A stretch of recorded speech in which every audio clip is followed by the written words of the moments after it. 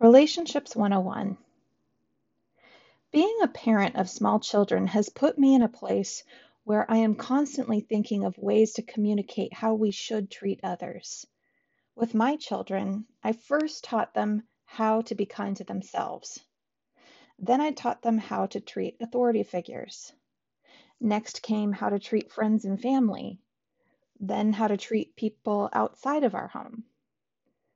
It just occurred to me I have not been teaching them about how to treat their significant others.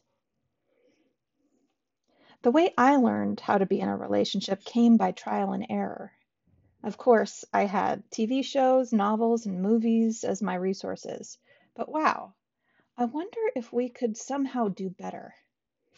There are endless books on relationships. There are relationship conferences, relationship counseling, and TED Talks, just to name a few good resources. If someone were to ask me, Lindsay, is it worth my time and or money to learn more about myself and others in relationships? My answer to this question is yes, absolutely. Think about your current and or past relationships. What have you learned about being in a relationship?